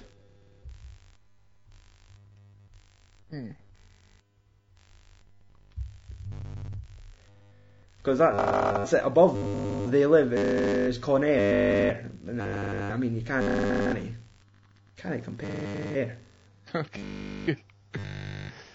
Like, Cell. Con Air's like the pinnacle with fucking cookiness. Exactly. And like another key 90s action movie. Yeah. That, like, right, we've got that one with the plane, we've got that one with the train, we've got that one in the ice hockey arena. The boat. Aye. The first one, boat. I've not seen it. The first Under Siege, I think it might have been like some sort of military base. Makes sense. He's a fucking Navy commander or something. Exactly. He might have been a chef on the boat. Right. Shit, that scene might be from the first one. We'll have to do some investigating. What scene? The fucking cook a meal and kill someone at the same time. No one beats me in the kitchen. Right, so we've surpassed the coin toss. We realise it's a big coin. I have small hands. So small everything. No, let's not get personal here. I will defend my manhood if I have to. Will you? How will you do it? Live Facebook chat.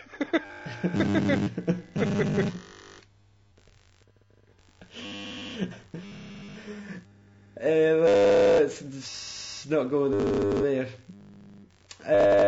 Now we're on to V. We are coming to close to the end of our cinematic alphabet. And I agreed that Andrew could have the letter V. Now, So one of the harder ones, and you just only want to. so Andrew, a couple of days ago you told me your choice, and we said at the beginning of this podcast that you've also forgotten that choice. But I can remember it now. Aye. Okay then. Tell our audience what we're going to be reviewing next week. It's like, oh no, I can smell toast, so I'm gonna fucking just say random letters. VHS. Wait. So yes, it's on Sky now. Right now. No, I mean, sorry. That's a coincidence. The app, Now TV. Because I was having a look at the V's myself, like, what the fuck could we watch? And I had both VHSs on it. I think there's maybe 3 by now. But from what I've heard, there's only the first 2 are worth watching. VHS, there's VHS Viral. I thought, we are can't, that's double V. Aye. Like, That's too we went past the fucking obvious. V is for Vendetta. I didn't know what to do that one. Aye, it was either that or like, no, you're misreading me. I'm saying V is for Vendetta, as in the Nicolas Cage film for last year, Vendetta. Why do you keep saying V is for Vendetta? Is it not just V for Vendetta? Probably is, but just the way when I've done the show posters, like A is for American Psycho. Right. Like V for Vendetta, or V is for Vendetta. It's that. I can't say it. It's like, my mouth just has a stroke and like my tongue grows 2 sizes when I try to say that sentence. You're like a fucking talking Grinch.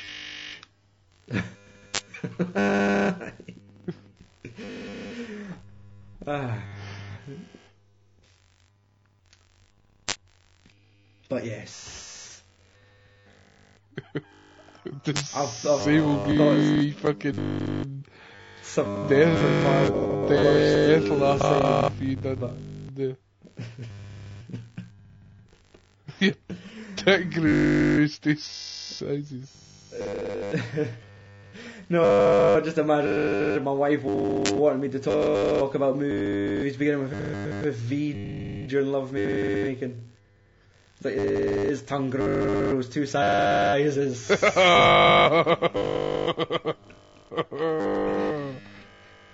Tell me about Vertigo.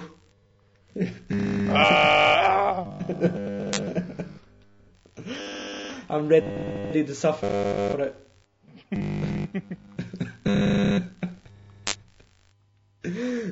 Oh Jesus! So we have a website. Actually, now we have a Patreon. Do we? Yes.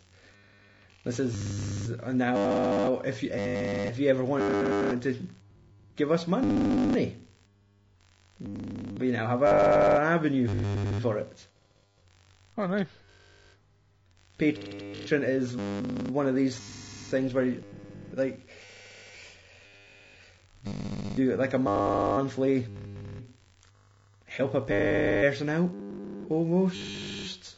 That makes isn't like, hey, give a guys some spare change. Spare change. I see it happening quite a lot now with sort of like mainly video game developers who have already got like large followings, have decided to leave their jobs, go on Patreon, and now are earning thousands and thousands of dollars every month to develop their own content and audience. Fuck's sake. So I want to do this on a very, very small level of like, fuck it, I'd like to earn a few quid a month to post you reviews. So, like, I don't have anything to offer them really, other than, fuck it, I could give them this podcast tonight. They don't need to wait till Wednesday. So if you want, and it's all American, so it's dollars. So, like, it's gotta sound like the fucking Oxfam advert, but for $1 a month, you could do Stu and Andy 2 days earlier than you normally would.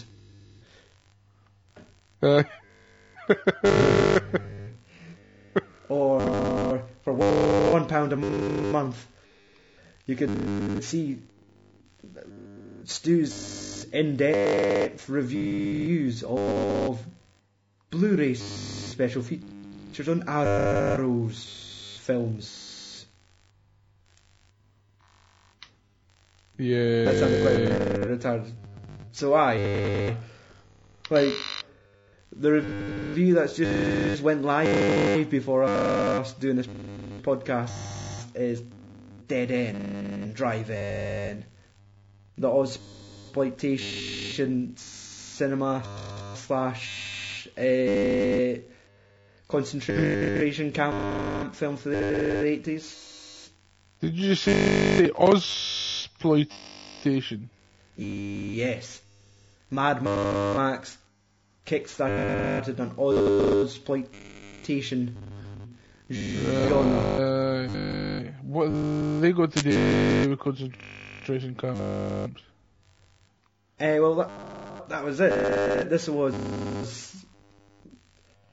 like guy and his girlfriend went to the, like, the economy's crumbled. It's Mad Max now, and RoboCop, like, just societies went to shit. This guy and his girlfriend go to a drive-in to watch a movie.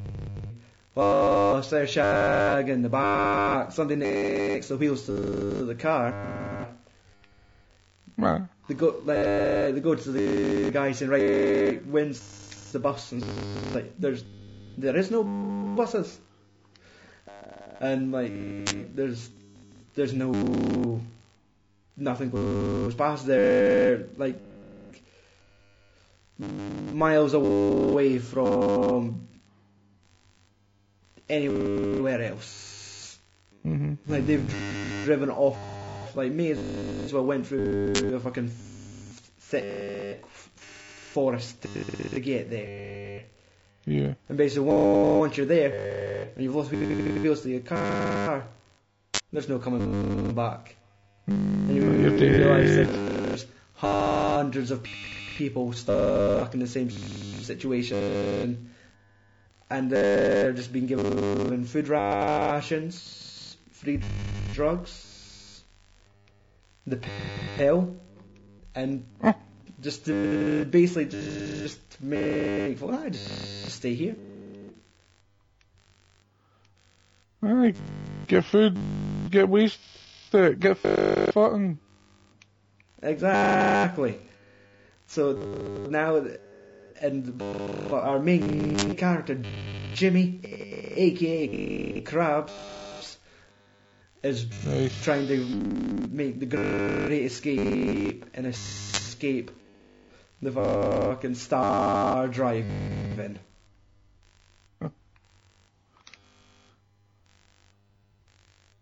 So that you do need to subscribe on Patreon to find it now.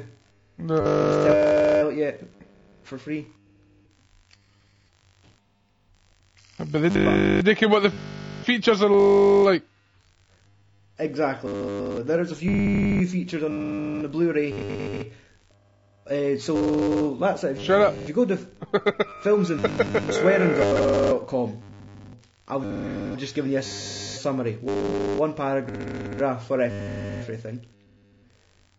But if you go to Patreon for $1 a month, you'll get the same review, but it'll be Is that like a monthly fucking? Exactly. It is. That is it? Weird. Aye. How did you can do that?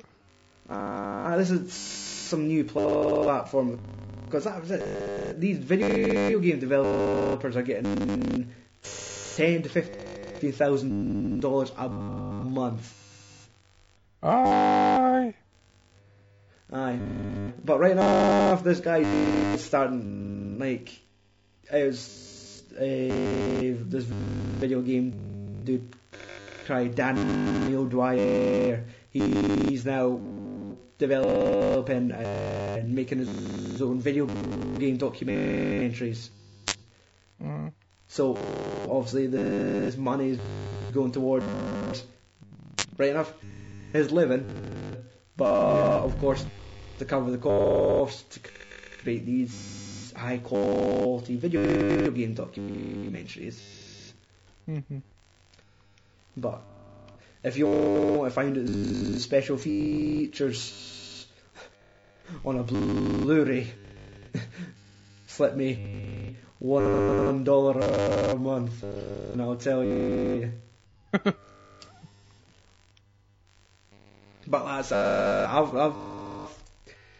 I've said it, like, if the ball gets rolling to entice more people into it, like, the more money we would receive, the more things we'll do. Yeah. Because we've got it's a little bit confusing. You get rewards and there's goals.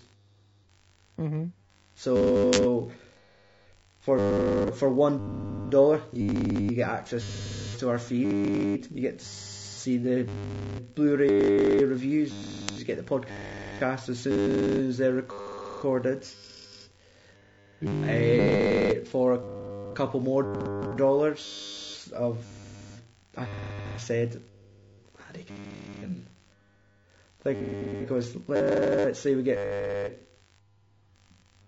I think I said $30. If we reach $30 a month, I would say we would do audio commentaries to, like, the big 4 WWE pay-per-views. Right. So that's it. 4 times a year: SummerSlam, Royal Rumble, WrestleMania.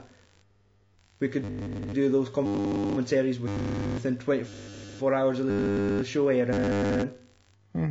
Put that online exclusively for, say, people that donate, say, more than $5 a month.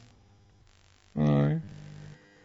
And then just as it goes on, basically, if they're paying us more money, we'll do more content. Like, right enough, WWE do about fucking 17 pay-per-views a year now. So, I basically Fuck that! If we get $100 a month, we'll do fucking rain dubbing this Asian movie. Jesus. I even said if they want to give us $50 a month, I would restart the Let's Talk Wrestling podcast. Oh!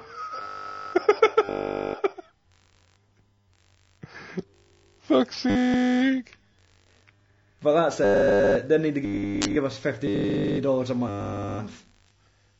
Well, So, that's easier to do than fucking literally writing dialogue and re-fucking and learning your lines and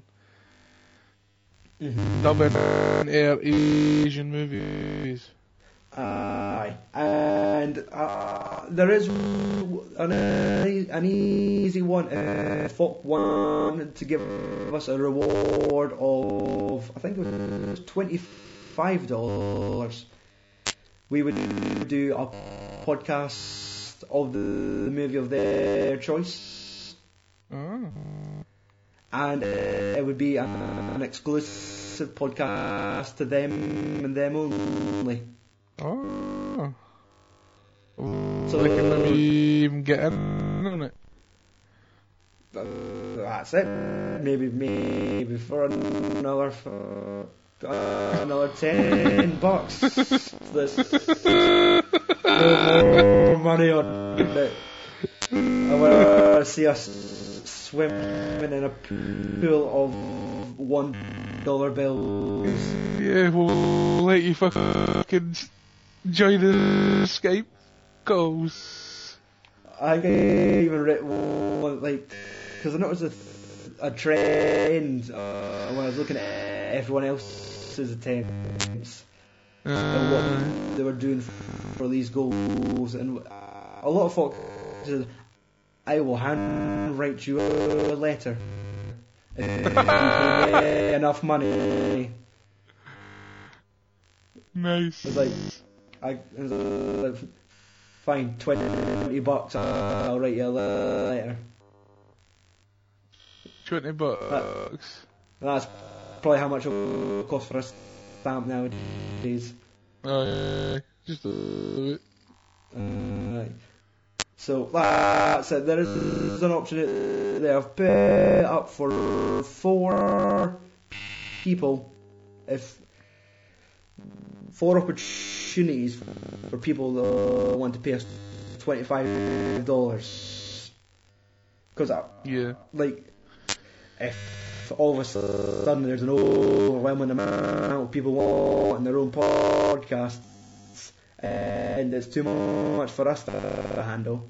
So I would say, right, there's 4 opportunities. If people want to have us record them a podcast and send it to them to with what they will. Like, they could keep it, they could share it, they could do what they want with it. It's theirs. If they give us $25.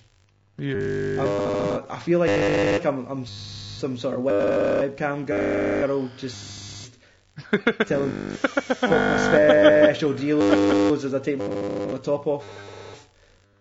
If you want to send me Amazon gift cards, I'll send you pictures of my bum.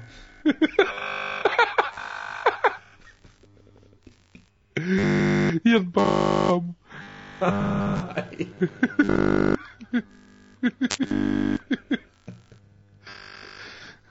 I'd give fucking $30 you can sit and watch me rub myself with fucking Blu-rays. And my naked chest. For $50 you can watch me rub fucking moisturiser on my dry bits. Oh, look at my elbows. Oh yeah. Look at these knees. They've been totally abused. Oh. That's not a topic with movies. No. So yes, there's a lot of it is, and I'm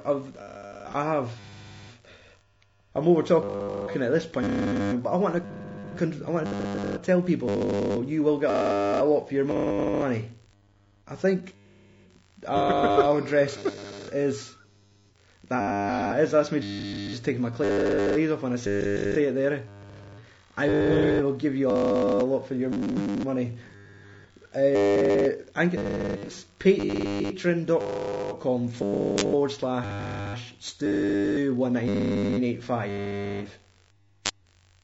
Oh, so Steve, for us, it's for you, you dick. It's over. I'm going to be doing the writing, so. I can write, but you can't maybe no be able to read it, but I can write. Alright, we'll scan your Crane reviews. Fucking knob.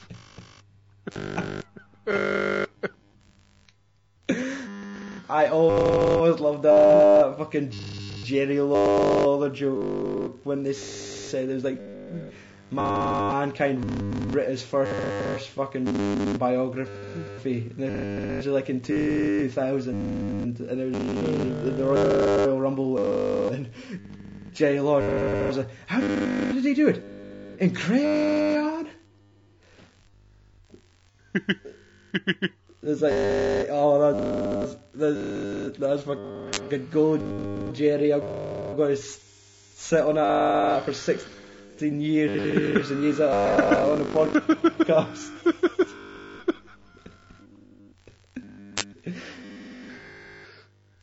Oh my goodness. But,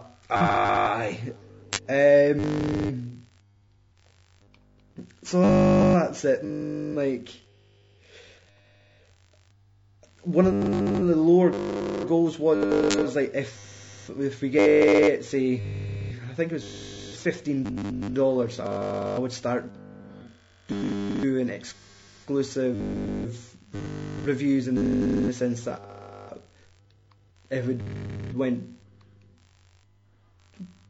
go see Doctor Strange in the cinema, Yeah. I would review Doctor Strange, and that would be exclusive to Patreon. It wouldn't be on filmsandswearing.com.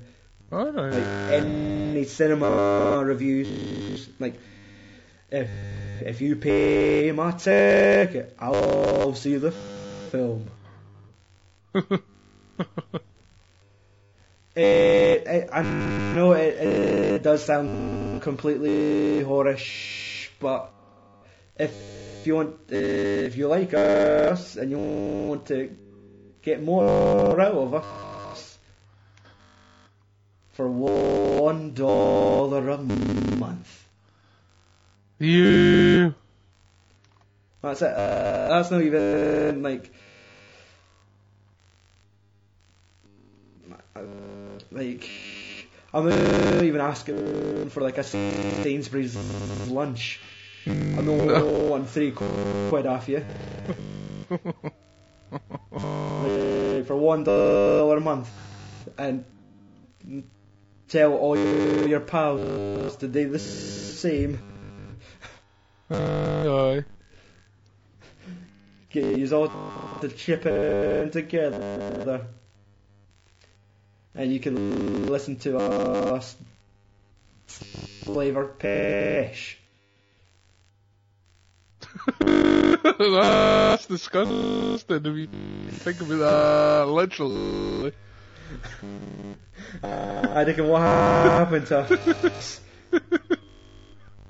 to get that far, flavour Pesh. Somehow we've all had like just drunk a beaker of passion. We're just let it dribble out our mouths.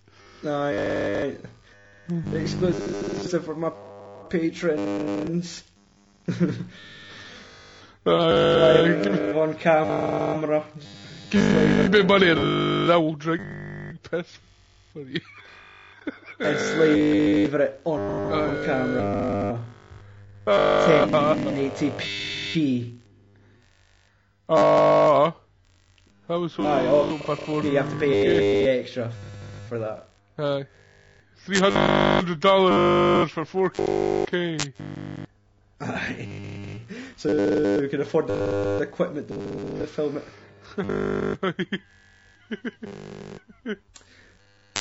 So again, those links will be on our show post if you want.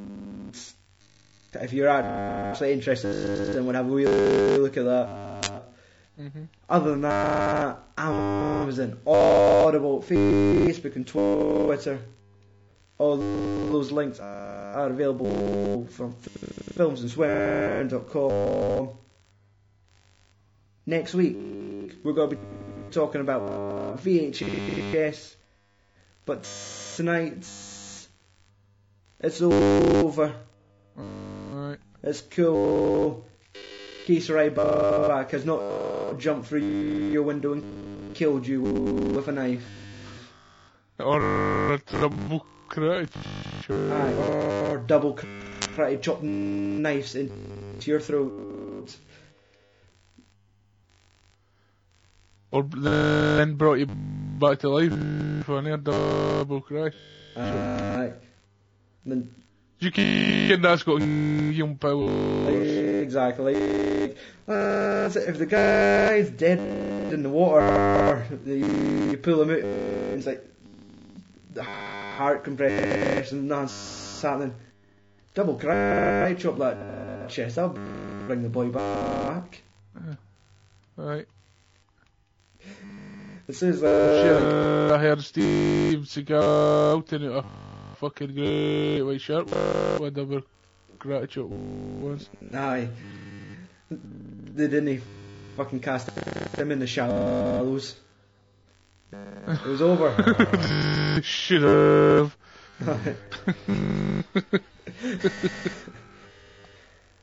I just imagine being brought back to life with a double karate chop and be like, oh, fucking kill me. That could be. Let me die. That could be easily done. Take the chop back. So that's I've been your host for this week, Stu Sutherland, and join me across the internet, the No Care and Oh Swear, Andy Walker. Yep. Tell them. Fuck off. Fuck you. Tune in next week. God, Frankie. I'm going to fucking double chop you next time I see you.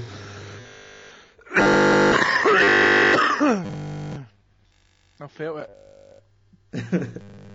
An audible chop.